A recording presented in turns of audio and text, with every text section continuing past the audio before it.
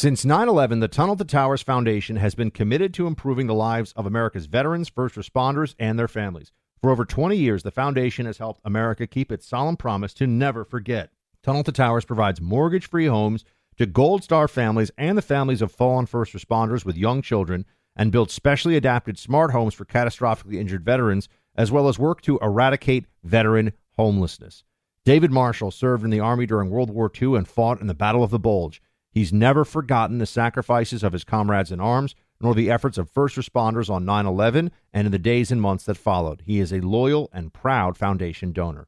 Tunnel to Towers is committed to supporting veterans, first responders, and their families, and so many of them need your help. Join the foundation on its mission to do good and never forget.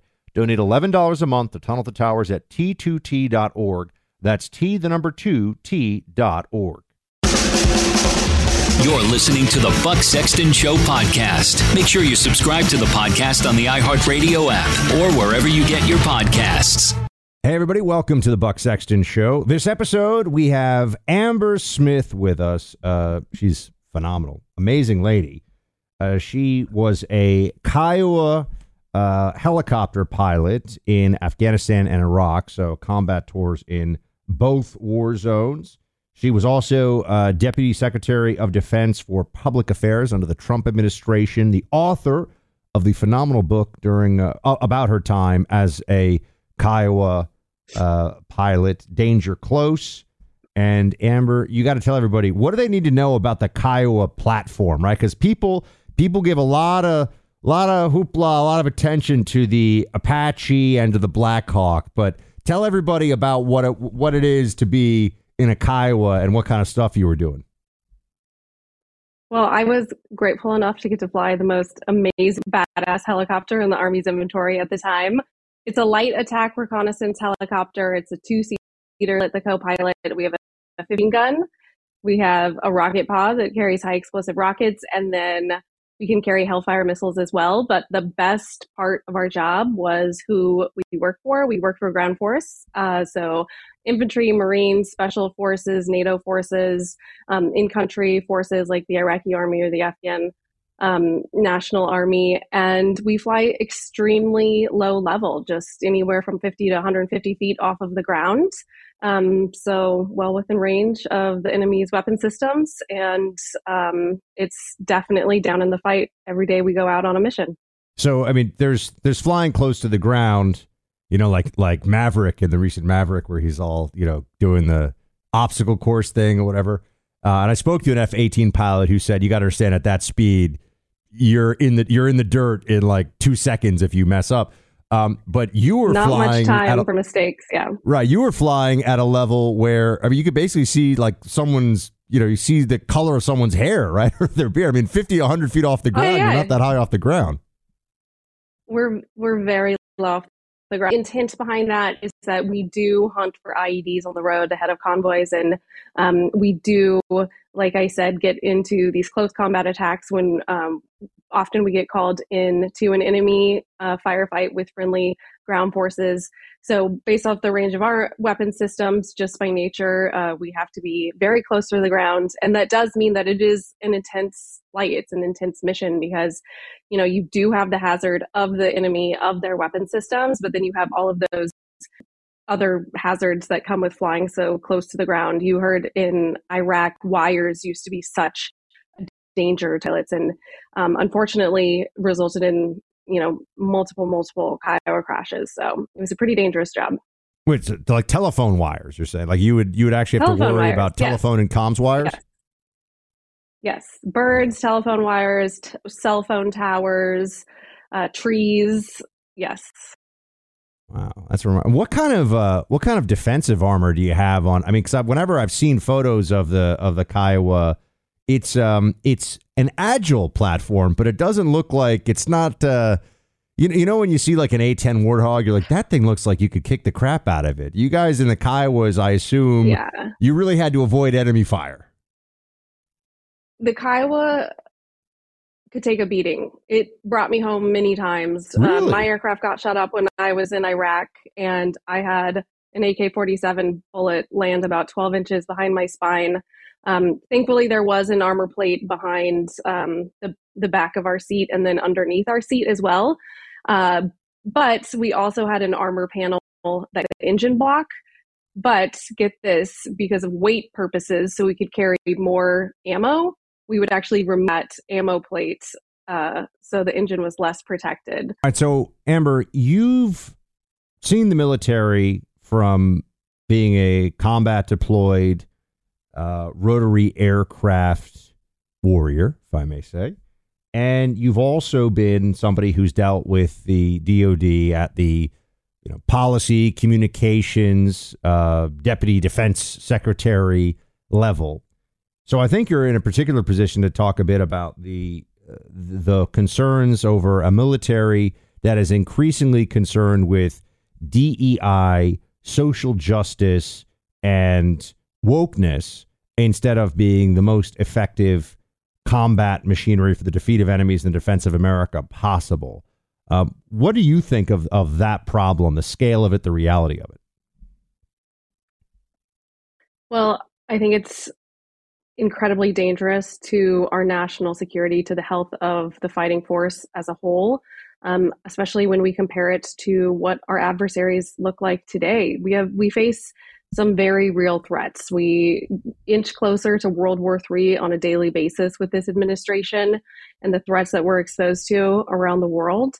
And what do we see our military doing? We see policies that are pushed down on the force that have the intent of dividing the force instead of unifying the force. And the military works because everyone is one. After basic training, everybody puts on the exact same uniform, and you put the American flag on your shoulder, and you are a team. You're serving towards one purpose.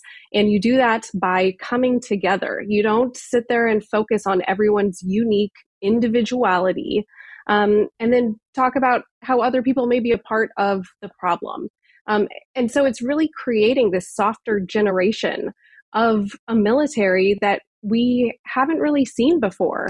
And I think it's incredibly dangerous when we look at the attention and the training hours and the shift of focus away from these priceless training hours to prepare for the mission, to prepare to deter, and then if necessary, fight in some of these conflicts that are now being focused on diversity, equity, and inclusion, extremism training, soldiers being told that domestic terrorism is the biggest threat to the military, transgender policies, double standards for physical fitness tests. And the recruiting numbers are showing the damning effects that they're having on the military today. The Army missed their numbers by 15,000 soldiers in 2022. That's 25% below what they were looking to hit.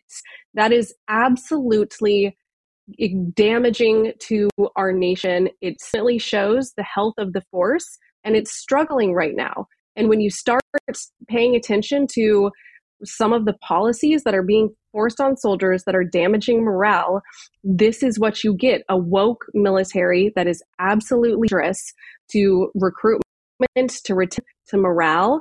And young Americans are saying no thanks for other opportunities. It's really sad when I hear people that have either gotten out recently or served for many years, and in some cases, friends of mine who did, I mean, more combat deployments than I feel like I can even count when I try to run them all past them. I say, wait, weren't you? How many times were you in Iraq? How many times were you in Afghanistan? And they say not only would they not want to go back in, but that if their own son or daughter was thinking about serving, that they would try to. Obviously, it's the person's choice. But that they would try to discourage them from joining with the military as it is today. I don't know if you've had that experience. I have many friends, particularly from the heavy combat branches, who say, nope, I wouldn't want my son joining up right now. I have had so many of the exact same conversations, and it's terrifying for the military, the fighting force as a whole, and our national security. With when you put it in the perspective of what is our military supposed to do and how generous up to serve the country. But for me personally, it's it's really sad to see a military that I served in for over 7.5 years. I did 2 combat deployments, one to Iraq, one to Afghanistan, and to see a military that is unrecognizable to the one that I served in, where we had a mission, we were focused, we were a team, we didn't nitpick each other apart based on our differences. There was a standard, and you had to meet it. Then guess what? That wasn't the job for you, and you went on and did something else. Now, all of these lowered standards, it's absolutely creating resentment within the ranks, and it's killing morale. And people are saying, maybe I should look elsewhere. Like, what are these sacrifices? Living a life in the military you're missing birthdays, you're missing kids' graduations. You're like, I've talked to soldiers who are like, I'm done watching my children grow up over Zoom, and they're missing all of these life things these life celebrations, that anniversaries, weddings, funerals, like these times that you don't get back.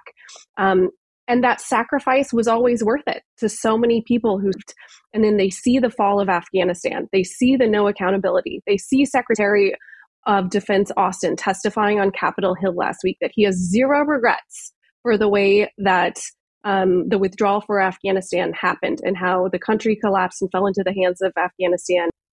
We saw that 13 U.S. service members were killed as a result of a suicide attack while they were guarding HKIA, Kabul International Airport, during the withdrawal. So to hear leaders like that creates such a distrust of the commander to subordinate relationship that is absolutely vital to the success of the relationship, to get soldiers to want to fight and win on the battlefield. Is that trust of their leaders, which they have with senior military officials and generals. You've lost the military. We live in extremely dangerous times right now. In those recruitment numbers, like, we'll see the next year coming up what those look like, but it's not going to look any better. Like I said, we had lost 15,000 soldiers to their recruitment goals. The other branches, the only reason they made it was because they were pulling from their delayed entry programs. That means they're setting themselves up this year for an harder recruitment goal. So it is dangerous times. And because there's no accountability, because of this toxic core leadership that refuses to look internally, you keep seeing when the Pentagon is questioned about any of their failures, all they do is look outward and they place blame elsewhere. It's never like, hey, maybe we should take a look at what we are doing that is causing some of these self-inflicted problems. And they won't do it. Come back in a second here and talk about both Ukraine and also what it was like dealing with the press from the DOD during the Trump years. I bet that was sometimes very illuminating about their real goals and intentions. We'll come back to that in a second. But if you've never tried it before, folks, you got to get the MyPillow 2.0. Mike Lindell's team has done it again. The MyPillow, the thing that started it all, built it all originally. Well, now there's an update. The MyPillow 2.0 has the patented adjustable fill of the original MyPillow, but now has a brand new exclusive fabric that is made with temperature regulating thread. You're going to find this MyPillow 2.0 to be the softest, smoothest, and coolest pillow you'll ever own. If you're constantly tossing and turning at night and flipping your pillow over, looking for a cool spot, those nights are over. The MyPillow 2.0 comes at a great deal right now with a buy one, get one free for a limited time and use my name as the promo code BUCK. MyPillow 2.0, temperature regulating technology, and 100% made here in the USA. Plus, it has a 10-year warranty and a 60-day money-back guarantee. Go to MyPillow.com, click on the radio listener special square, get this buy one, get one free offer on the MyPillow 2.0. Enter promo code BUCK, that's promo code BUCK, for the MyPillow 2.0, promo code BUCK when you go to MyPillow.com. So, Amber, let's start with Ukraine. How do you think Biden and the DOD right now? He's commander in chief, right? And you've got some interesting people who are, including Chairman of the Joint Chiefs Milley and Lloyd Austin, Secretary of Defense, who are making all kinds of decisions about this. It's one way of putting all this. How do you think they're doing so far? I mean, how does the picture look to you of U.S. support for the war in Ukraine 18 months in or 15 months in? Well, I think that the United States military industrial complex, the Pentagon, many political leaders in Washington, D.C. are addicted to war. I think they're addicted to conflict. I think war has become big business, and that's extremely dangerous for our nation. If you look at the withdrawal of Afghanistan, we shifted almost immediately towards a new conflict, a proxy war in Ukraine with Russia, and really a fight that is not within vital U.S. national security interests. This is a regional war between neighbors. The United States has already pumped in more money than it ever did in an annual amount for Afghanistan. So a war that we were fighting on the ground in Afghanistan, and it's just when is enough enough? And I'm not happy with the status of how things are going with the war in Ukraine. I think that we have some much more vital national interests, some real threats that face our nation, like China, every single day. That threat grows, it increases on a daily basis.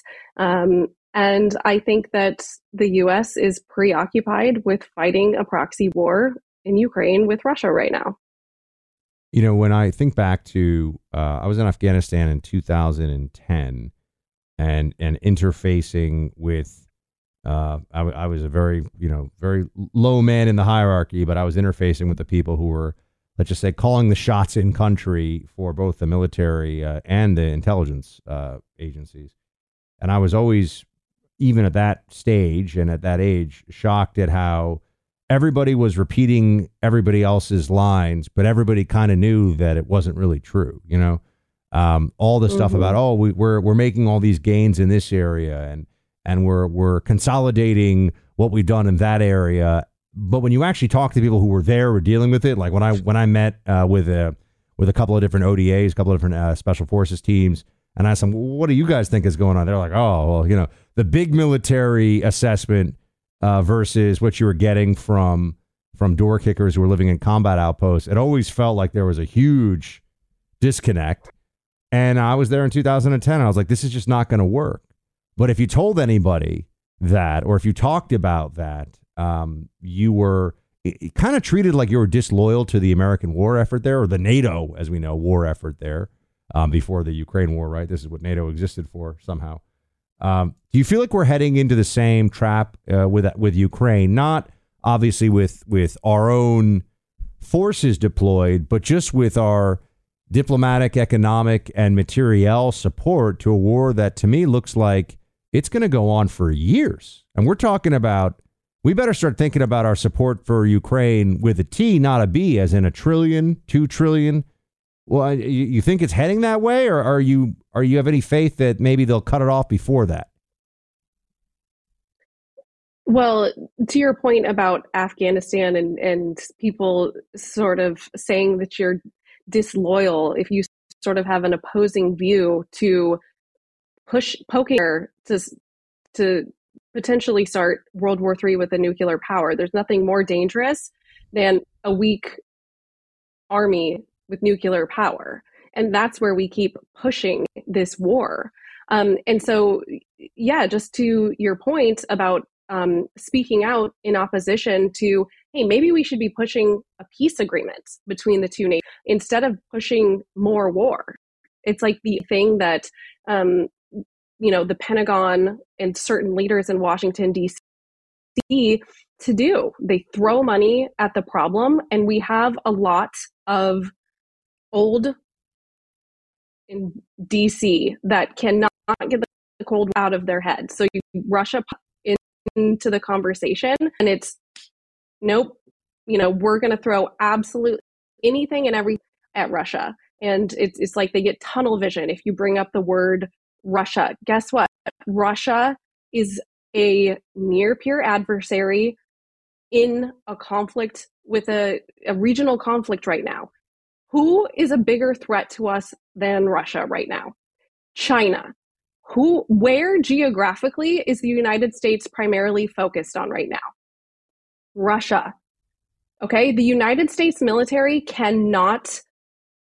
is not capable of fighting a two-front war right now. So when we're sending all of our ammunition, brigades of our military into Poland, into Romania, in these other areas around Ukraine, helping train in Ukraine, depleting our own United States munition stockpile that we will likely need in the very near future. It's just really not smart decision making. I can't say I'm very surprised, but focusing on Russia when we have such a very near threat with China, which is no longer a near peer. China's a peer adversary.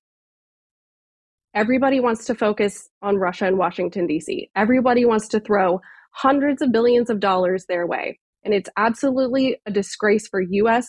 leadership, who is tasked with protecting the American people, to put us in harm's way the way that they are today with how they're handling the war with Russia.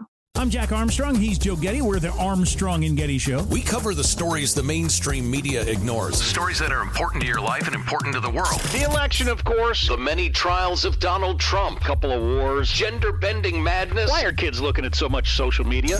And we bring you the stories the mainstream media is on, but we do it without the left-wing media spin. Listen to Armstrong and Getty on demand on America's #1 podcast network, iHeart. Open your free iHeart app and search the Armstrong and Getty Show to start listening.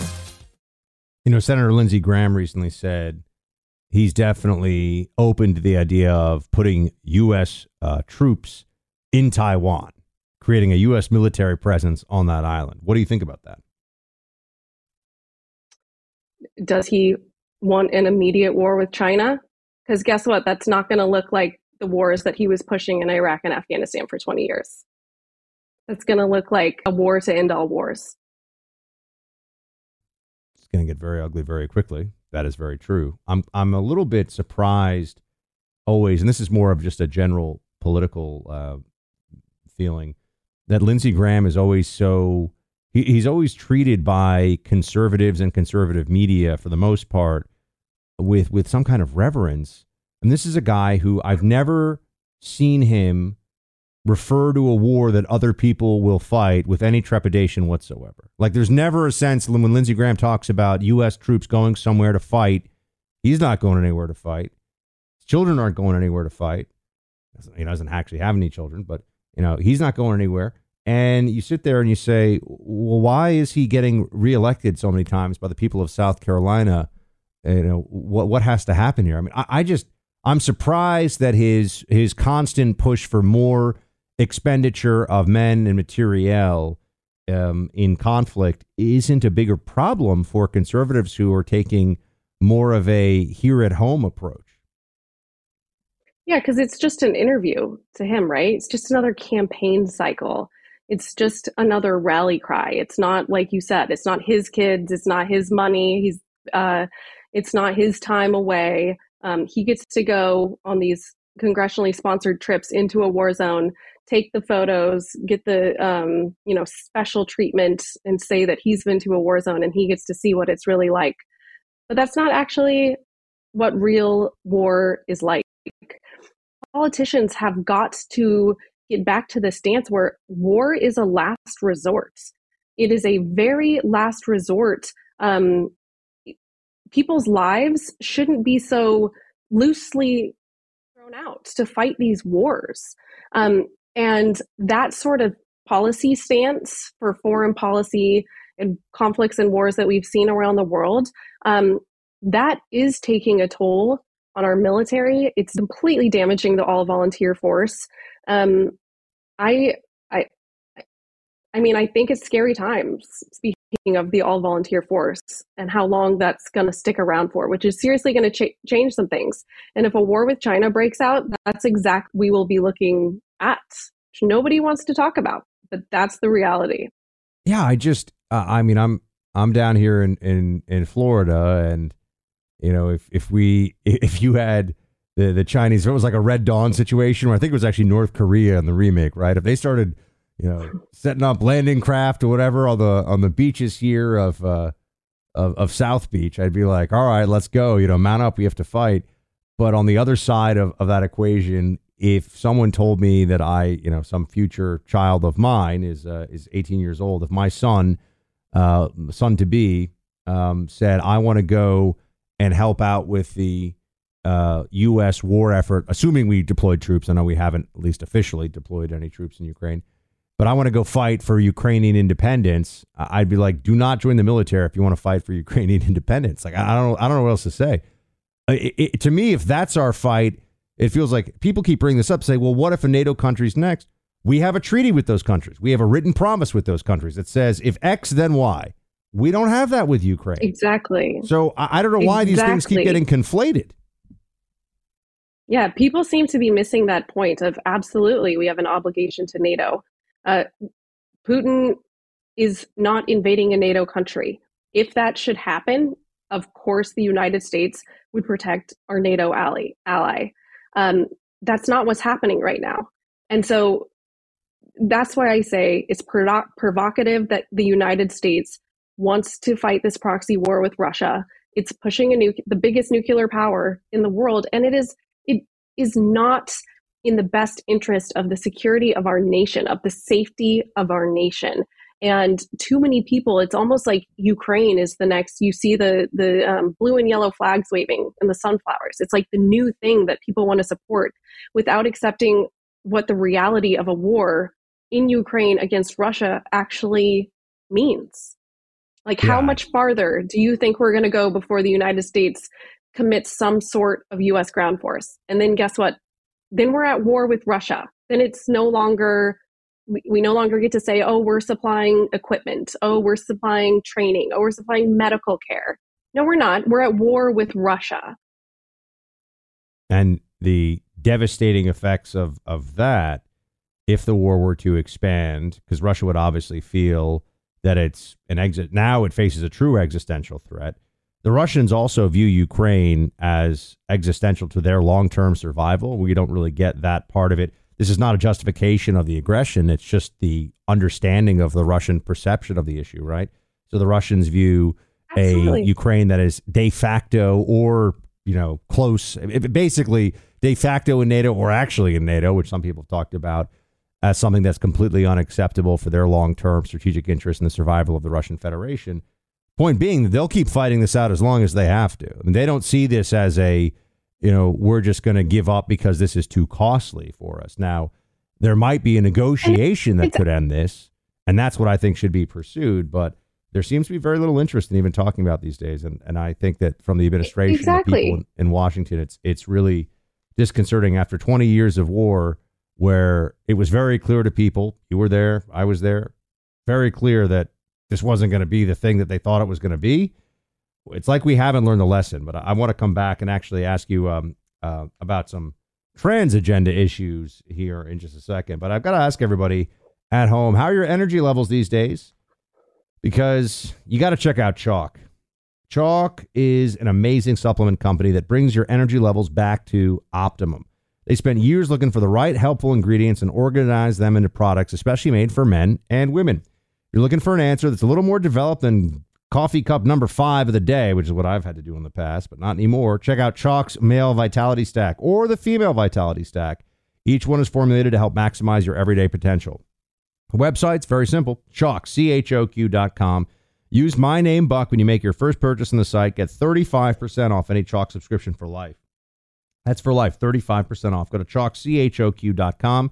Use my name, Buck, as your promo code. Subscription can be canceled at any time, but people try this product. They love it. You're not going to want to cancel it. Check out chalkchoq.com. Okay, I got to ask this before. We want to talk about some fun, happy things, too, Amber. I'm going to have you weigh in as I'm newly married. And one thing that we keep talking about is what kind of dog we can get. And I know you're Team Bulldog, which is amazing. So we're going to have to talk about this. Oh, yeah. Yeah, Team Bulldog. So we're going to have a Bulldog discussion in a second. And also just want to ask what your plans are here going forward and other things, other projects you're going to be involved in. But, there's so much attention now to trans stuff in sports, the trans community in sports. And you've seen him recently, Megan Rapinoe, for example, of very left-wing, became kind of famous for being really a left-wing voice in the women's national soccer team. and saying that like they don't make enough money, even though they're actually paid disproportionately to what they bring in terms of revenue. But, who cares about things like math? She thinks that trans men should be able to compete against women now in soccer, to which I say, like, I'm a guy who spent way too much time at a desk the last 10 years. I would toss around members of the women's national soccer team on a soccer field still to this day, having played at like a reasonable high school level, like a long time ago. It's crazy. We all know it's crazy in sports. What is the situation now in the military, though, for how the issue is handled? I mean, because if you're a man who becomes a trans female, are you still are you kept in a male unit in male barracks? Like, how do they handle that? What's policy? So the policy, the Department of Defense policy for transgenders is that they can serve in their preferred gender. So once they go through the transition process and they then are allowed to put their preferred gender on their military ID card. Once they have that ID card, they are allowed to shower in, like, a man that now says he's a transgender woman, I said that right, is now allowed to shower in the women's locker room. They're allowed to use the women's bathroom, sleep in women's quarters. They are treated as though they are a woman. That is the policy. And then they have to meet whatever female versus male standards exist. Wait, I got to ask how, I'm just processing this. What has to happen for them to even like qualify? Do you have to meet with a base psychologist or something, to go, or can you just say, no, I'm a woman now and therefore the military will treat me as a woman? There's a process. You have to meet with a doctor, but not every transgender that exists out there or wants to transition has gender dysphoria. Some do, but some don't. And it doesn't matter. Like, regardless of if you have it or not, you're still allowed to transition if you speak with your doctor and then you speak with your commander, and it takes away considerable amount of time. A soldier who is in that process of transitioning, hormones, surgeries, the time it takes with all of the administration things, you missing training, and then the team grows without you, right? But then you have to be fully accepted back as soon as you come back. So it does not add, if the military had like a litmus test for pretty much everything they do and said, does this policy make us a stronger fighting force? Does this make us more likely to win a war against China? Does this make us a more lethal, more elite fighting force in the world? If the answer is no, maybe they should look twice at forcing those policies on the entire force. But here is the kicker of equality, right? Which is what the Biden administration is trying to do with this executive order that they pushed down to the Department of Defense when they then allowed transgenders to serve openly. So they fully, are on board with everything transgender. The selective service, what all men 18 to 25 in this country have to sign up for within 30 days of their 18th birthday, men have to sign up for the selective service. Now, the selective service only says your birth sex. So only men born in their biological sex as a man have to sign up for the draft. So women who transition and become men, they do not have to sign up for the draft. But men who become women are still required to sign up for the draft. So it's like, which one do they see? So are they saying that transgender women are really men according to the selective service if a draft was ever to happen? Or there's just this complete double standard there, which happens a lot when some of these policies are shoved down. They don't think in third order effects of the decisions, but it's as a society, it's when are we going to accept reality? Just like what you were talking about with Ukraine. Afghanistan generals, everybody went and testified up on Capitol Hill, through the lens of these rose-colored glasses. They painted this pretty picture of what Afghanistan looked like. But in reality, we all knew Afghanistan wasn't going to stand on its 2 feet without the United States military and the US dollar. Ukraine, everybody knows what happens as soon as the United States leaves and quits standing up Ukraine. You can know that Russia is the enemy and wish that this was not happening to Ukraine. But you can also live in the reality of the situation. And it's the same thing with transgenders. The military is focusing so much money, so much time, and training, taking away training to focus and give special treatment to the transgender demographic for the military. And they do so by saying, well, we want to make sure that we are recruiting to 100% of the population. The military has never been able to recruit to 100% of the population. They're at about, less than 25% of young Americans who are eligible to serve today. So it's like, how about we focus on the problems that exist in the military today, on fixing those instead of contributing more problems to the military? Yes, I think that would make a whole lot of sense. I want to come back. We'll talk with Amber here in a second about just some more general topics. Maybe we'll take a little trip down memory lane too. We'll get to that in just a moment. I want to tell everybody about the Tunnel to Towers Foundation. The foundation honors fallen and severely injured heroes and their families with mortgage-free homes. This year alone, hundreds of Gold Star and fallen first responder families with young children and our nation's most severely injured veterans and first responders are receiving homes. More than 500 homeless veterans received housing and services last year, and more than 1,500 are receiving housing and services this year. This coming Memorial Day, all the brave men and women lost since 9/11 in the War on Terror are having their names read aloud in a Tunnel to Towers ceremony in our nation's capital. Through the Tunnel to Towers 9/11 Institute, the foundation's educating kids in kindergarten through 12th grade about our nation's darkest day. Join Tunnel to Towers on its mission to do good. Please help America to never forget its greatest heroes. Join me in donating $11 a month to Tunnel to Towers at t2t.org. That's T2t.org. All right, Amber. So I got to ask, your husband is a fighter pilot. What is he? What is he flying? What was he flying? Is he an F-18 guy? Oh, he flies the best thing out there, a helicopter. He's not a fighter pilot. He's a helicopter pilot. Oh, he's also he's a helicopter pilot. Fixed. Yeah. See, I had all these jokes with like if he like did a lane change and almost caused an accident, you're like, oh yeah, just like a fixed wing guy, too fast for everybody. You are married to a rotary aircraft military pilot. I don't know why. I thought he was like an F-18 or an F-22 guy. Pardon me, I'm way off. Yeah, he is a helicopter pilot like me. He's a cab guy. He's got a Stetson. So, yep. Oh, wow.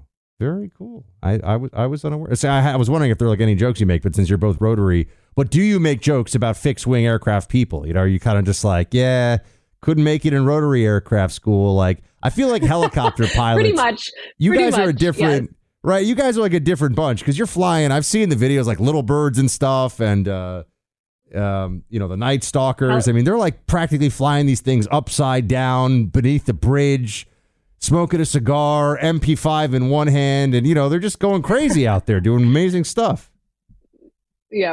When I was in flight school, we would have instructor pilots who, this didn't happen in my cockpit, but students within my class, they would have stories because a lot of the instructor pilots were old Vietnam pilots. So then, after they get out of the military, they're helicopter pilots. They come and they teach like the newer generation of military pilots. And the Vietnam pilots were the absolute best guys in the world. They had the most amazing stories. And yeah, one guy was even like, I didn't know what to do. I got in my car, I got in the helicopter. And like, once we got up to altitude, like he just started smoking and we just started laughing because obviously that's like no longer allowed. But back in Vietnam days, like that's what they did. Well, that is kind of amazing having been, I remember when I was in Iraq and Afghanistan, because you watch some of these movies and like every American Vietnam movie, for example, everyone's walking around shirtless, smoking, drinking beer on base all the time, right? That's when they're back on base, you're smoking cigarettes, you're drinking beer. I didn't see a lot of beer drinking in theater. They definitely got rid of it. The British would do it though. The British were always, able to, which I thought was interesting. Yes. They got rid of all of that in today's military. One of my flight instructors, though, he was. I actually write about this in my book, Danger Close, when he didn't drink alcohol. He never drank alcohol, but everybody else in his company drank alcohol. And he said he was so sick wherever they were in Vietnam. He was so sick of never getting any mail runs that everybody was too hungover to like work or fly the next day. So he literally like took a helicopter, didn't tell anybody, flew to whatever base has the mail, loaded up the helicopter with all of their mail, and then flew it back to everybody because he was so sick of waiting around. Well, I'm sure he was a hero to everybody who wanted to get some mail from back home. Very, very good for morale, that's for sure. Speaking of good for morale, I'm going to have you help settle this bet, which is not really a bet, a debate in the Sexton household between Mr. and Mrs. Sexton. And I keep my voice down because when I'm recording this, she might be able to hear me. So I'm like, I don't want anyone to know. I love bulldogs.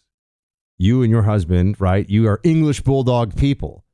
And people give me all this stuff. They say, oh, they have all the health issues and they snore and all that stuff. But I try to tell them I will find the snoring adorable because it's English bulldog snoring. It's not gross human snoring. Help sell right now, because she'll listen to this. I'll tell her about this. Help sell Mrs. Sexton on the English bulldog, which you have as a breed. So I have been obsessed since I saw one on the gift card when I was probably like 12 years old. And that was my dream. I wanted to get a bulldog ever since then. When my husband got engaged and, we were going to get married, I started sending him photos and videos on a daily basis of bulldog puppies interacting. They're like everywhere on Instagram. So just start tagging her on like every single cute video that you see and get it in her brain, and she's going to come around. She's going to wrinkly and smushy and how cuddly, and there is nothing like a bulldog personality out there. They're stubborn, but hilarious. And they're the most loyal dogs, the best cuddlers, and they do snore. They're a little stinky every now and then, but I mean, is there a dog that isn't? I was going to say, who is it? You know what I mean? It's a bulldog. We come back, humans, we come back from the gym or whatever. It can be a little rough sometimes. Got to leave the shoes out the back door. Like, it's not, I don't see that as such a big issue. I told you, I'm already doing the bulldog propaganda from Instagram. I'm sending her a little bulldog photos of puppies and things. So we'll see. But she's a big dog person. This is the thing we keep coming. She wants a big dog, like, 80 pounds. Are you guys looking at a Frenchie or an English? I want an English. If I'm just going to get one, I'm going to get an English bulldog. So, yeah, that's the plan. So maybe you might have to give me... Well, the good news, a lot of people think that English aren't very athletic. But if you do have a bulldog and you train them when they're young, they're like good walking dogs if you get the right harness. But you got to start them young. And they're also very like fast sprinters, and they can jump extremely high. So throwing frisbees, throwing a ball, like they are outdoor dogs. Like you can get them out there. It's kind of like up to the owner. If you want them to be like lazy couch dogs and that's all they do from when they're puppies, that's all they do. But like you want to get them outside and like have them go play at the park, like they love that too. Amber, your book, Danger Close, people should get a copy of it if they don't already. I know you're working on another book, which we'll have you back when that is published to talk about, obviously. But anything else, anywhere else people should look for your work, your commentary, all that good stuff? Yeah, you can always see what I am up to lately on officialambersmith.com. And then you can follow along on Instagram or Twitter at AmberSmithUSA. Awesome. Amber, thank you so much. We'll talk to you again soon. Thanks, Buck. Great to see you. Born from the tragedy of 9/11, the Tunnel to Towers Foundation has supported our nation's heroes and their families ever since. Heroes like Marine Corps Sergeant Adam Mayo. He served our nation for over 7 years before he was severely injured during training. He was left paralyzed from the chest down, severely limiting his ability to move around his home independently.